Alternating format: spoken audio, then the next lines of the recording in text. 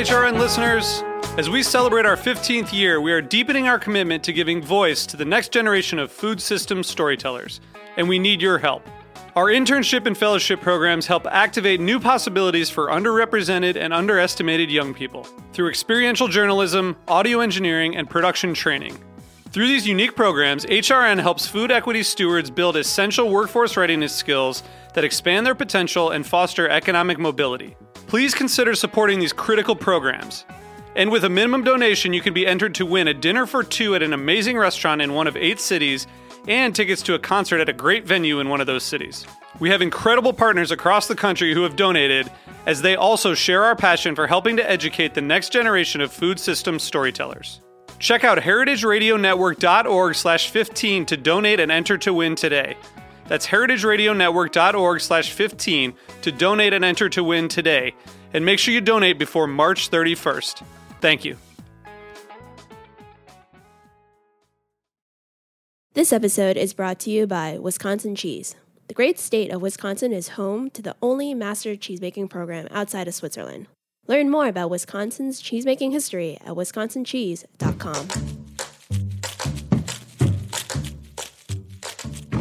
This week on a special bonus episode of Meat in 3, we find out why the bacon, egg, and cheese, that classic bodega sandwich, is popping up on menus of New York's trendiest restaurants. We did a few iterations of it, and I was trying to fancify it. We tried the sausage, egg, and cheese, and then we tried to put charmoula sauce on it. We used feta cheese, and we just like taking ingredients of the Mediterranean, if you will, and try to infuse it.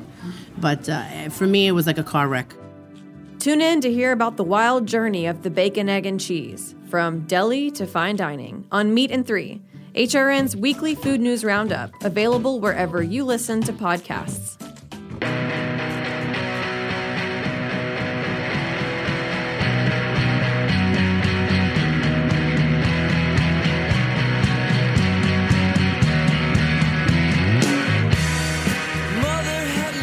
Good evening, and welcome to Eating Matters, where we talk about food policy and how it impacts all of us. I'm your host, Jenna Liotte, and we're broadcasting from Roberta's on Heritage Radio Network. Today, we're going to be talking to author and historian Benjamin Aldiz Wurgaft about his new book, Meat Planet: Artificial Flesh and the Future of Food. In this book, Ben delves into the world of a new kind of protein made by scientists by growing animal cells into fibers, and the cultural, ethical, and philosophical questions about what we as humans eat and why. Ben, welcome to the show.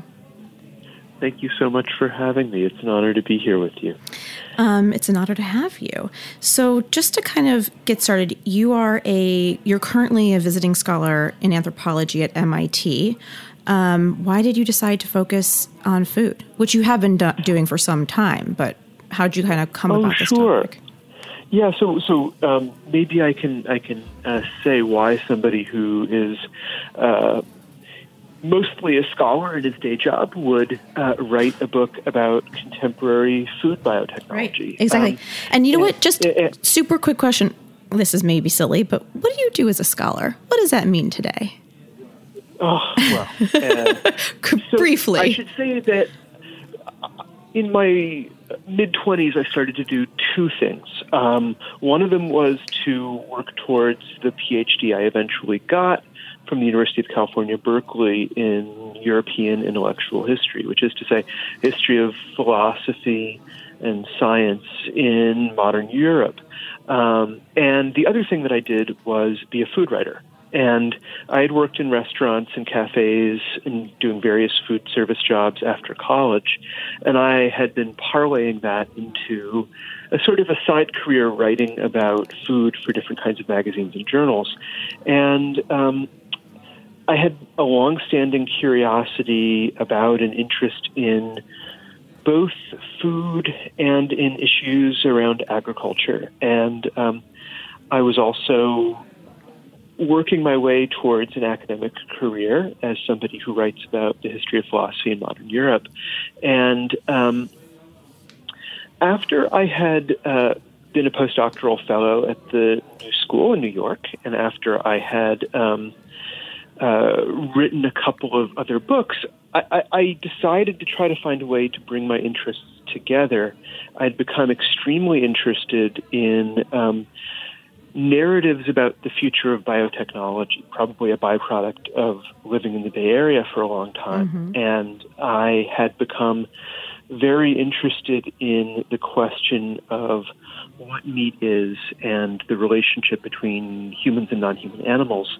And I was so interested in meat in part because it's a wonderful way of bringing up philosophical questions, of bringing people to a figurative table and getting them to think about issues not only of ethics, but of what it means to be human, that we don't often ask ourselves in most of our conversations about food. So can you break down or give us an overview quickly about, I said in the intro, cultured meat is a protein made by scientists growing animal cells into muscle fibers. A, what does that mean? And B, what is the difference between that and what we see on the market today in the form of, Impossible Burgers and products from Beyond Meat? Thank you. So just to recap for the benefit of listeners who may be fresh to the topic, cultured meat, also known as clean meat, also known as lab meat, also known as cultivated meat, does not exist as a consumer product today as of this conversation. There are many academic laboratories and startup laboratories that are working to develop this as a consumer product, but we could not walk out to Safeway or Whole Foods and purchase it. And the reason for that is that this is a very difficult technology to perfect. It's difficult to culture animal muscle cells in a laboratory and produce something that is biomimetic, that is to say that it copies in vivo animal meat perfectly. And it's also hard to do it in a way that they like to use this word as a verb, that scales up in the same way that they would need it to if lab-grown meat is going to compete with conventional in vivo cheap meat. And the reason to care about doing this for most of the people who work on it is the environment and animal welfare, two things that the industrial animal agriculture world is rather bad at. So you asked about how it's different from, say, the Impossible Burger, the Beyond Meat Burger, the Morningstar Veggie Patty, all the conventional of meat that we're familiar of vegetarian meat surrogates with which we're familiar. And the answer is that those things are based on plant cells, and they're based on what we might call the principle of sensory equivalency, the desire to mimic the experience of consuming meat, but not mimicking animal cells themselves. Whereas cultured meat wants to be biomimetic. It wants to, in fact, not just be sort of copying animal cells, but to be animal cells. Okay. The ideal is to have a product that is physically identical to its in vivo equivalent. So can you paint a picture of what this actually looks like? I'm having a hard time conceptualizing this.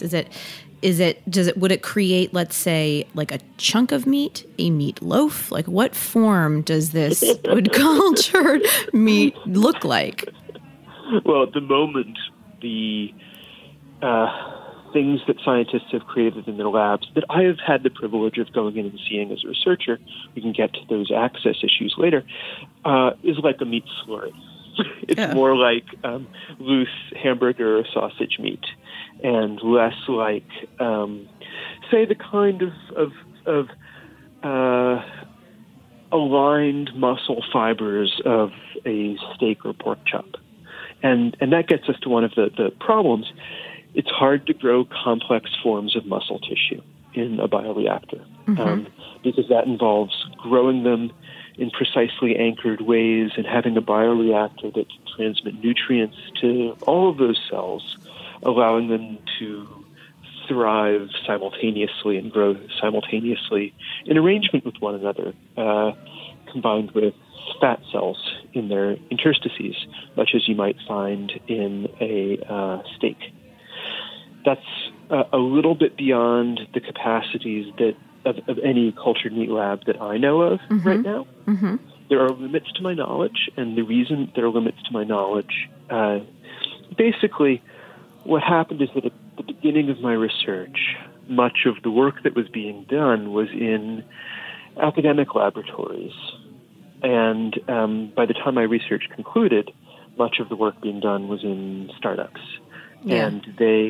And I'm sure you're probably a step ahead of me here. They have a need to build, create, and protect intellectual property, which means they have understandable hesitations about letting a character such as myself into their lab. Mm-hmm.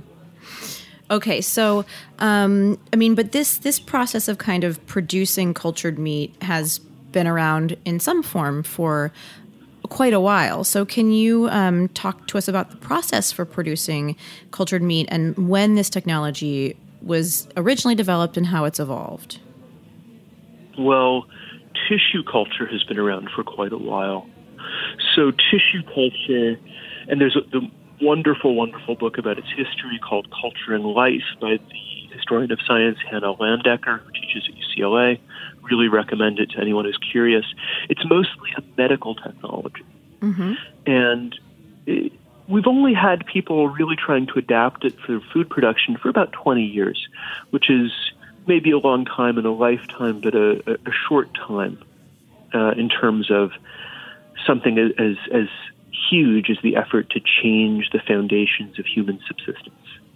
And I mean that in exactly as dramatic terms as I said it, to try to grow meat in labs and to try to create a way for us to get meat from laboratories and then factories rather than from animals would be a real transformation of the way our species subsists on this planet. I don't think people have been really working on it for that long. At the moment, the scale at which people are producing small pieces of laboratory-grown meat is it's essentially artisanal from a food standpoint. So we don't have people producing lab-grown meat in anything like the kinds of factories that they would need to be producing it in to produce something whose cost is equivalent to the kind of cheap meat hamburgers that they ultimately want to challenge and displace. Right. So the first, speaking of artisanal, you write that there was actually a burger that was produced, right, back in 2014, right, when you started writing this book, and it... Oh, yeah. 13 or 14? When did you start? Can you remind me? Yeah, so my research began around August 2013, which was when Dr. Mark Post of Maastricht University, who's a cardiovascular medical researcher, produced the first hamburger. Yes, and it had a price tag of $300,000. So that's pretty artisanal. I would say that fits within the artisanal category. Well, to be clear and to be fair to Mark, that over $300,000 figure, it's about $330,000, was not the price tag of a hamburger per se, but the price tag of the lab costs, including technicians, research time, etc., for months of work to produce 2 or 3 hamburger patties. Okay. The best comparison would probably be between Mark Post's 2013 cell-grown in vitro-grown hamburger and early computers in the mid-20th century, which would fill the basement of a science building on a university campus and take a lot of power and cost a great deal of money to build, but that were gradually replaced by smaller and faster sort of descendants, right down to the smartphone that I'm using to speak with you through. Okay, so why beef? I've read in the past that Just, the startup Just is trying to do something similar with chicken. So I'm curious why you started to write about beef specifically. Yeah, so the reason why Mark Post's team targeted beef is that cows are just about the most environmentally damaging animals that we raise for food. Mm-hmm. Their feed conversion ratio is famously abysmal, and we raise quite a few of them. A lot of the Amazonian rainforest that's being destroyed is being destroyed so that cows can eat things. And, of course, it would be more sort of direct and pragmatic for us to eat plants instead of to use cows to turn plants into things that we like to eat more. Mm-hmm. Yeah, well, we tend not to do that. Yeah, that would require us to change, and God forbid. Well, yeah. And this is actually one of the cruxes of my book's argument, which is that cultured meat is a really interesting strategy for gratifying human appetites that we don't expect to change or don't expect to be able to change. So Mark Post and many of the other scientists and entrepreneurs with whom I've spoken over the years, and I've been working on this from 2013 through late 2018, really believe that it would be better technically and for environmental sustainability's sake and for the defense of animals' sake, for people to simply become vegetarians or vegans, as if it were that simple. Mm-hmm. And one of the sort of meta stories about this technology is, well, why people think that's not going to happen, and why so many people who've spent decades of their lives as animal protection activists have gotten on board with the idea that new technology and the market will transform what people eat faster than, say, the activism of an organization like PETA. Right. Well, PETA is a whole other story. I mean, we can talk about some of their methods later, but I certainly want to get back to the question of environmental sustainability of the benefits to environmental sustainability of this kind of technology. But first, I think it would be helpful to talk a little bit about what you write about a lot in the book, which is the history of what meat means to people. Can you unpack some of these major themes for us, and then what it means to you personally, and how perhaps it has changed throughout the course of writing this book? Oh, wow. Unpack is such a good metaphor for trying to think. So one of the things that's wonderful about writing a book like this and researching it ethnographically is that you really don't know what you're going to discover. And one of the things that surprised me was digging into the etymology of meat and the history of the usage of that word in English and then its counterpart words in other languages, and learning that the content of that word changed a lot. So meat at one point in medieval period simply meant a piece of solid food as opposed to something liquid. And you can see traces of that in our language today. So nut meat, sort of sweet meats, the meat as something solid. And we also used to eat a far greater range of animals. A far greater range of animal species used to be meat. Whereas today, when the word meat in English and for North American and Western European eaters usually summons only a few animal species to mind. And one of the intriguing things about lab-grown meat is that it's not an effort to recreate, say, the meat of 15th century France. It's an effort to mass-produce cell-cultured meat of the early 21st century. And for the most part, the sort of the charismatic megafauna of the Western diet, the hamburger, the hot dog. So the question I was sort of asking myself is, well, what are the options? What are the things this could become? What are the stories that are hiding in this thing? And one of the stories, I think, is a history of the flexibility of the concept of meat itself and of all of the meanings that meat has held for different kinds of eaters. And one of the stories about the modernization of meat is that as from the basically mid-19th century onwards, as Western eaters began to have access to more and more meat, as meat approached the kind of cheap status that it has today in many places for many people, meat also began to be more atomizing.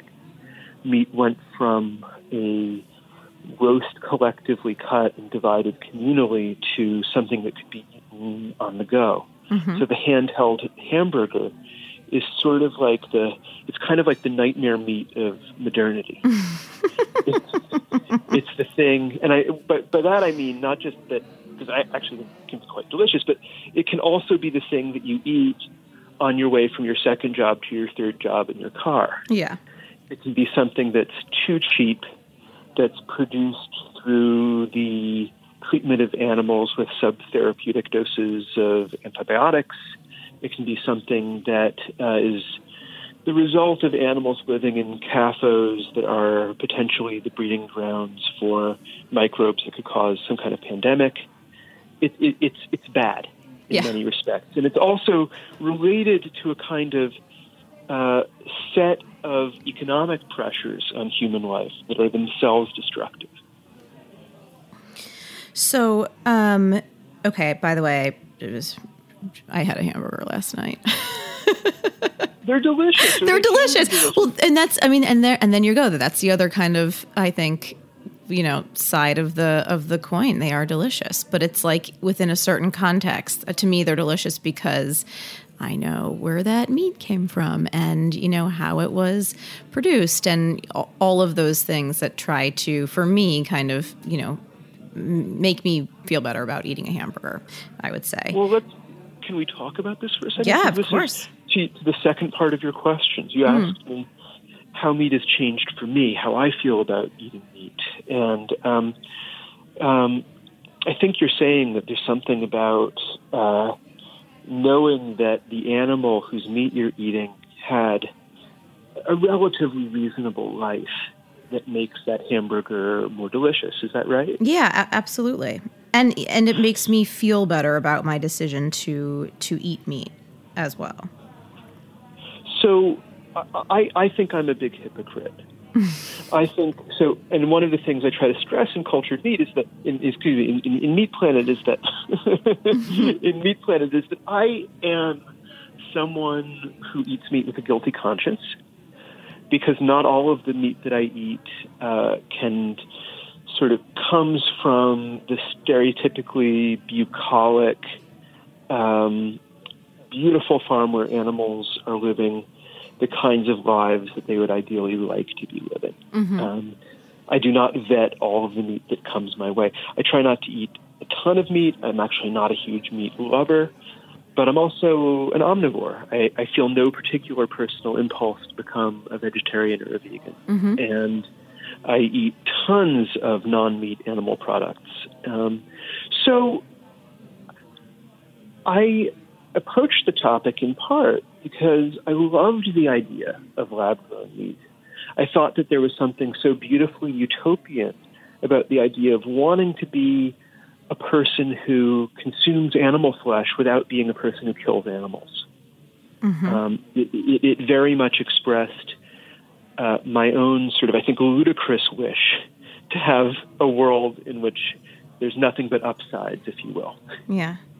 And the utopianness of this is something that I try to sort of send up humorously in the book at the same time as I acknowledge my own guilty conscience. So I think just for me, one thing that I think the biggest thing for me eating meat is, again, I'm a total omnivore and I love beef specifically. However, I try to limit my consumption to like twice a month, let's say. And that is, my main driver is like environmental reasons. So I think we all have our reasons. But so you said it kind of represents a sort of like a utopian approach or future, but to me, it feels very dystopian. And I think that it kind of raises the idea for me more broadly is just because we have this kind of technology, does it mean we should use it? And this is not just for like the production of clean meat. I think this, for me, very much extends like beyond and kind of gets into the idea of like automation and where are we headed people. But like, yeah, I mean, I think that, I mean, I would be curious to know your thoughts on like, do you really think this kind of technology is necessary? Like, are we fine with just the Impossible Burgers of the world? Well, we're not fine with anything. I mean, that's the bottom line is that there's nothing fine about contemporary civilization. What do you mean by that? We should be discontent. We have a fragile ecosystem that we're burning through, and we're burning through it whether it's for beef cattle or for industrially raised plants that we would turn into the equivalent number of plant burgers. The Impossible Burger might be somewhat more gentle on the environment than its bovine-based competitors, equivalents. But I don't think that we know enough about the ultimate environmental cost of producing meat surrogates, that is plant-based meat surrogates. Which was another one of my questions. Yeah. Consequences, yeah. And, there are sort of life cycle analyses put out by the companies, and that's good that they do that. I think that all of the companies, whether they're plant-based or animal cell-based, should be stressing transparency in whatever ways their venture capitalists will allow them to, because trust in relation to the public is something they badly need. But no, I don't think that we're, so to speak, okay, or that we can keep going in the way that we are. One of the things that Meat Planet argues is that what plagues our planet is growth. What plagues our planet is the number of us that it has on it, and the number of us who eat too much meat or too much of the wrong meat. So, in a sense, Meat Planet is an effort to get this new idea and use it as a lens to ask what the problems underneath the solution really are. And I'm skeptical. I'm very much in favor of cultured meat research. I'm a supporter of it, although not a sort of advocate in the public eye for it. But I am skeptical of the claim that a new sort of substrate of meat production could fix the problems for which I think widespread meat consumption serves as an index. Certainly. And in that sense, the root problem is growth and the economic models to which growth is currently attached. That is to say, growth-oriented capitalism. So what are some of the, you know what, we have to take a really quick commercial break, actually. But when we come back, I want to talk about what some of those problems are behind the solutions of cultured meat. So we'll get into that in just 1 minute. Stay tuned.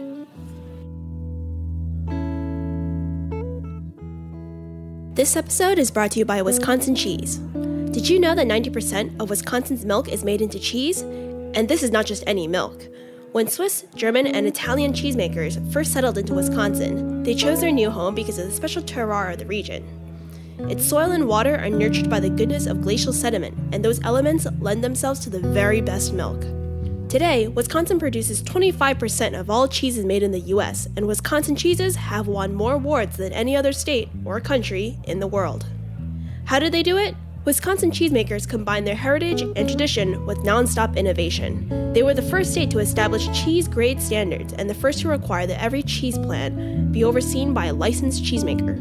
Wisconsin is the only place outside of Europe where one can pursue an elite master cheesemaker certification. All of these impeccably high standards mean Wisconsin produces more than 48% of the nation's specialty cheese. Join Heritage Radio Network on Monday, November 11th for a raucous feast to toast a decade of food radio.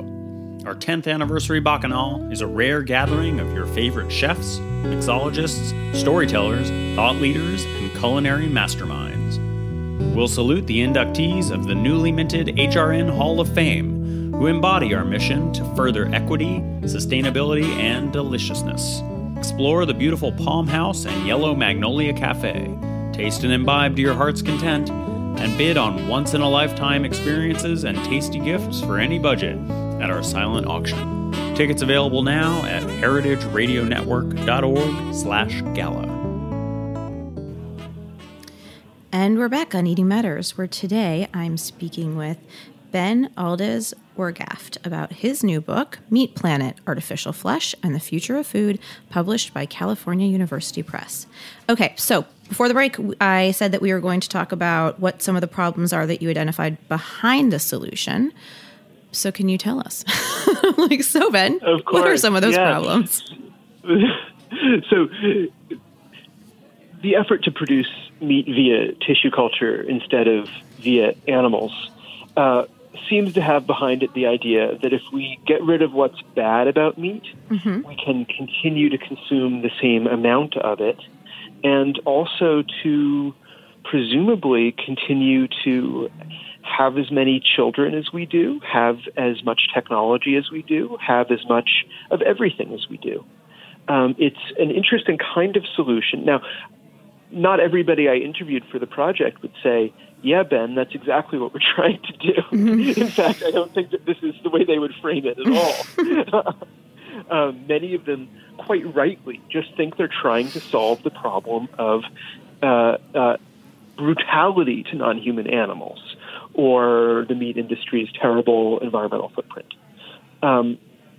But part of my take on the project is that it's an effort to treat the problem of meat from the direction of production and supply, rather than to ask questions about, and I said this earlier, what high degrees of meat consumption index as problems. And I think that what those problems include are too many people living what we think of as a kind of Western lifestyle that features a Western diet, which is high in highly processed foods, in meats and refined sugar and flour and stuff like that, which tends to take a heavy toll on human health and tends to be very resource intensive. And I don't think that we have any evidence that cultured meat wouldn't be, in its own ways, resource intensive, although it certainly couldn't be as resource intensive, I think, as existing conventional meat is now. So you could say that the problems that are behind the solutions may be somewhat different from the ones that cultured meats architects are trying to fix. So my book asks people to take a step back. You could imagine Meat Planet to be, I sometimes describe the book as an anti-TED Talk, where you get 30 seconds into the TED Talk and freeze frame as the speaker is pitching on behalf of their company's new product, and then ask what is beneath their assumptions and what are some of the other alternatives that they haven't explored. And Meat Planet suggests that there are political issues involved with meat and with the question of what it is to have enough meat, that the cultured meat approach, by its nature, can't take up. And what I mean by that is that questions of sufficiency of food, meat and non-meat, questions of equity of distribution, questions of how it's produced and whether or not we want to be the kind of society that has a thriving agricultural sector, the question of what kinds of food we're going to want to have and what kind of sort of polyculture as opposed to monoculture of food we want to promote. Those are questions that inevitably get swept aside or aren't addressed, not out of any kind of malice, but simply because people focus on what they focus on. Mm-hmm. And I think that's, for me, that seems to be a theme no matter what we talk about. Me, even especially from like a policy perspective, there are so many unintended consequences that I think arise with any sort of intervention with the food system that I just feel like people tend to be laser focused on one issue and one issue alone. And there seems to be a lack of, and maybe it is thought through, but it's not certainly, I don't think, discussed, right, when you talk about an intervention. That's something that I really liked about your book in particular, to kind of push people to think a little bit more, think more broadly about. And I am myself not a policy analyst or a policy expert. And there are many people who think through the issues in the meat system from the standpoint of policy. And I think that's important work. What my book does, though, is in a way ask what conversations about food are foreclosed by a focus on the problem of meat as a technical problem rather than as a social problem. So trying to figure out how to put this distinctly, we have a lot of potential to come together to ask what kinds of lifestyles are sustainable within a city, within a state, within a country, and globally, and to assume that our problems have only one or two dimensions and are reducible to a set of technical considerations inevitably occludes one or another part of the issue. And I think it also undercuts the political agency people have to come together and ask for the things that they think they need. One of the things that made me anxious about cultured meat as I was doing my research was that it seemed to involve something quite top-down and technocratic, and in which that was in keeping with a long tradition in the history of thinking about the future of food, in which a small group of elites will try to figure out how to feed the world or how to keep the world from overpopulating. And that's a tradition that I think that we should break from in a self-consciously democratic fashion. I mean, is that possible, though? Because this, as you said earlier, this technology is so proprietary versus something like, if you think about just kind of like the meat industry in general and ranching, I mean, anyone ostensibly could raise cattle, right? But they certainly can't culture meat in a laboratory, create cultured meat. Well, here I think that we may be getting too deep into the thicket of hypotheticals, because this is a technology that does not, as a production technology, exist. Wait, did I just... one second. Did I just... Yeah. As a philosopher, I had a philosopher saying to me, I'm getting too much into hypotheticals. I think that's amazing, by the way. I have a tendency to really go down the rabbit hole, Ben, but I think I just proved that. The hypothetical here is that you're suggesting that here's technology that will inevitably stay in the hands of a few. Yeah. But I'm saying, well, okay, that might be true, but it doesn't exist yet. Right. I'm getting ahead of myself. Also a theme with me. You're asking such good questions. It's the challenge, though, is I think remembering that the pace at which the technology moves is inevitably much slower than the media will make it seem.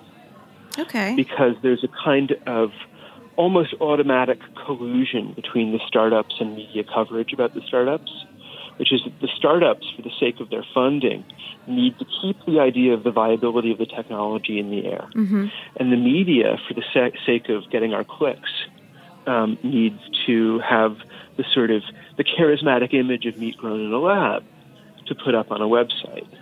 Now, that's not to say that there's anything that anybody's lying. It's simply to say that this is how the hype cycle happens. And it causes people like me to spend a lot of our time saying, wait, it doesn't exist yet. Give it time. And I do that not as a skeptic or as an opponent, but rather because I think that it is a technology that takes a lot more work to get right than things for which the technical bar is much lower and easier to clear. That is to say, plant-based burgers. Right. Okay, so I know... yeah. Sorry to cut you off. No, not at all. You were asking a question about who controls this ultimately, and whether or not it's the kind of thing that publics really get to vote about. And I was going to agree with you. I was going to say, well, that's not the way new technologies in our world really work in the first place. And I was simply going to sort of shrug and say, ideally, we should be having conversations because we're entering a phase of general acknowledgement of climate crisis, where we do, as a matter of political course, have public conversations about how we want to be able to live. Yeah. Okay. And it would be great if a technology like this could be used to convene those conversations. I know you've got a hard stop, but I want to sneak in one more question. Please do. And it's about the future of food and, the role of technology in improving our food system. How important do you think it is to be focused on technology specifically right now to correct for some of these, major issues that we're facing?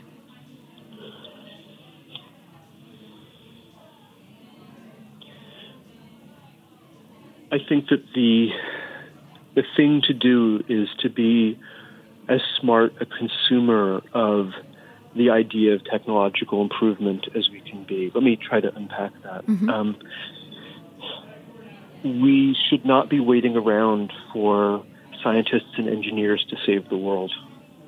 We should not be waiting around for food technologists to offer us new products, sort of nutraceutical type things that solve many problems for us at once. But we certainly should acknowledge that we are stuck with an industrial food system, that we are stuck with a very massively scaled agricultural substrate. Ever since Fritz Haber and company created artificial fertilizer, it was in 1908, I believe, it's oddly timed with the advent of tissue culture, actually, although unrelated. We have been heading for a world of bigness. And I don't think that it is responsible to say that we are going to feed many billions of people using neo-agrarian methods. So I agree with the food historian Rachel Loudon that there's something that we need to defend about industrial agriculture, or as she would call it, sort of a modernist approach to agriculture and food technology. That's not to say that that's the world I love. It's just the world that I think we're sort of doomed to inhabit. I think, I did read an article an interview that you gave where you talked about kind of when people think about the future of food, or you said, you go to the Future of Food conference and you're going to hear about plant-based meats and eating crickets in the future and, other similar kind of interventions. But one thing that maybe people don't think enough about is the role of governments and what you can kind of do right now to fight the impacts of climate change. Can you talk a little bit about that and like the promise of what we can kind of do, or how we can kind of get better at solving some of these issues using the levers that currently exist right now? I think that this is all still very early. We're still having conversations about how to educate people, as I'm sure you are. I mean, you're a professional at this, about the role of regulation and the role of government social programs in feeding people. We do need to advocate for a kind of a safety net for people that accounts for the forms of malnutrition. And I think that just want to sort of give a shout to Bea Wilson's new book, The Way We Eat Now, which is so good on the dynamics of contemporary malnutrition, I've had her on the show. Shameless plug for me. Oh, good. No, Whoopi is wonderful. Yes. And the dynamic in which you have sort of too many calories but the wrong ones, right, in shorthand, is one that governments really can do something about if they want to. And they can do that by providing access to healthier food. They can do that. I think B is more optimistic than I am about the idea of teaching food to children as a subject in schools. Although in Japan it's done, I think, with good effect. And I think that people can also start to have more conversations about how companies are regulated, and they can ask companies for greater degrees of transparency. I think that this work is all, as I said earlier, in its earliest stages, and we are starting to see evidence that climate change is running far faster than our ability to cut into some of the drivers of climate change. And agriculture is only one of those drivers. So again, going back to your earlier point, I think this is multi-causal and has to be worked at from multiple angles. And at the moment, my role, of course, is not as an activist or advocate, but merely as a chronicler and analyst of an emerging technology. So I find myself sort of bewildered, honestly, by the variety of approaches that are out there. Certainly, I make no great claims to have a solution to the crises that beset us. I think that one of the things that I'm always finding myself advocating for is a certain kind of modesty about our capacities. And what I found so interesting about the climate of discussion around cultured meat was how profoundly immodest so much of it was. And it was how Promethean so much of it was. And I've been making a sort of kind of an anti-pitch in my book for people to become more sophisticated consumers of the ideas about how the world changes and how we can change the world.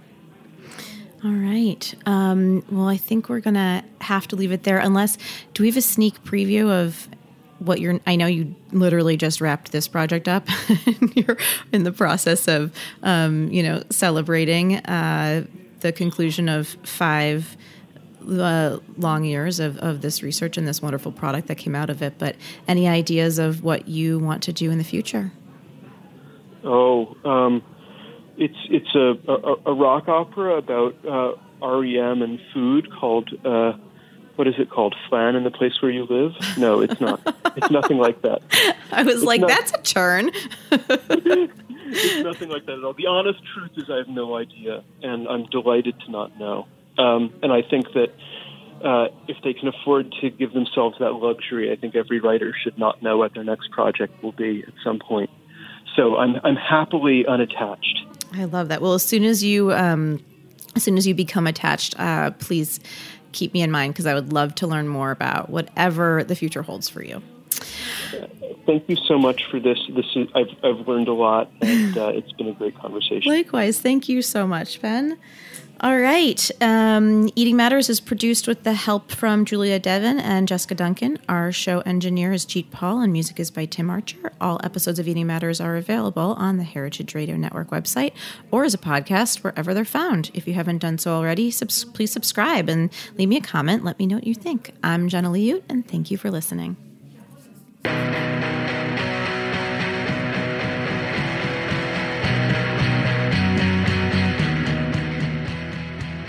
Eating Matters is powered by Simplecast. Thanks for listening to Heritage Radio Network, food radio supported by you. For our freshest content and to learn more about our 10-year anniversary celebration happening all year long, subscribe to our newsletter. Enter your email at the bottom of our website, heritageradionetwork.org. Connect with us on Instagram and Twitter at heritage_radio. You can also find us at facebook.com/Heritage Radio Network. Heritage Radio Network is a nonprofit organization driving conversations to make the world a better, fairer, more delicious place. And we couldn't do it without support from listeners like you. Want to be a part of the food world's most innovative community? Subscribe to the shows you like, tell your friends, and please join the HRN family by becoming a member. Just click on the beating heart at the top right-hand side of our homepage. Thanks for listening.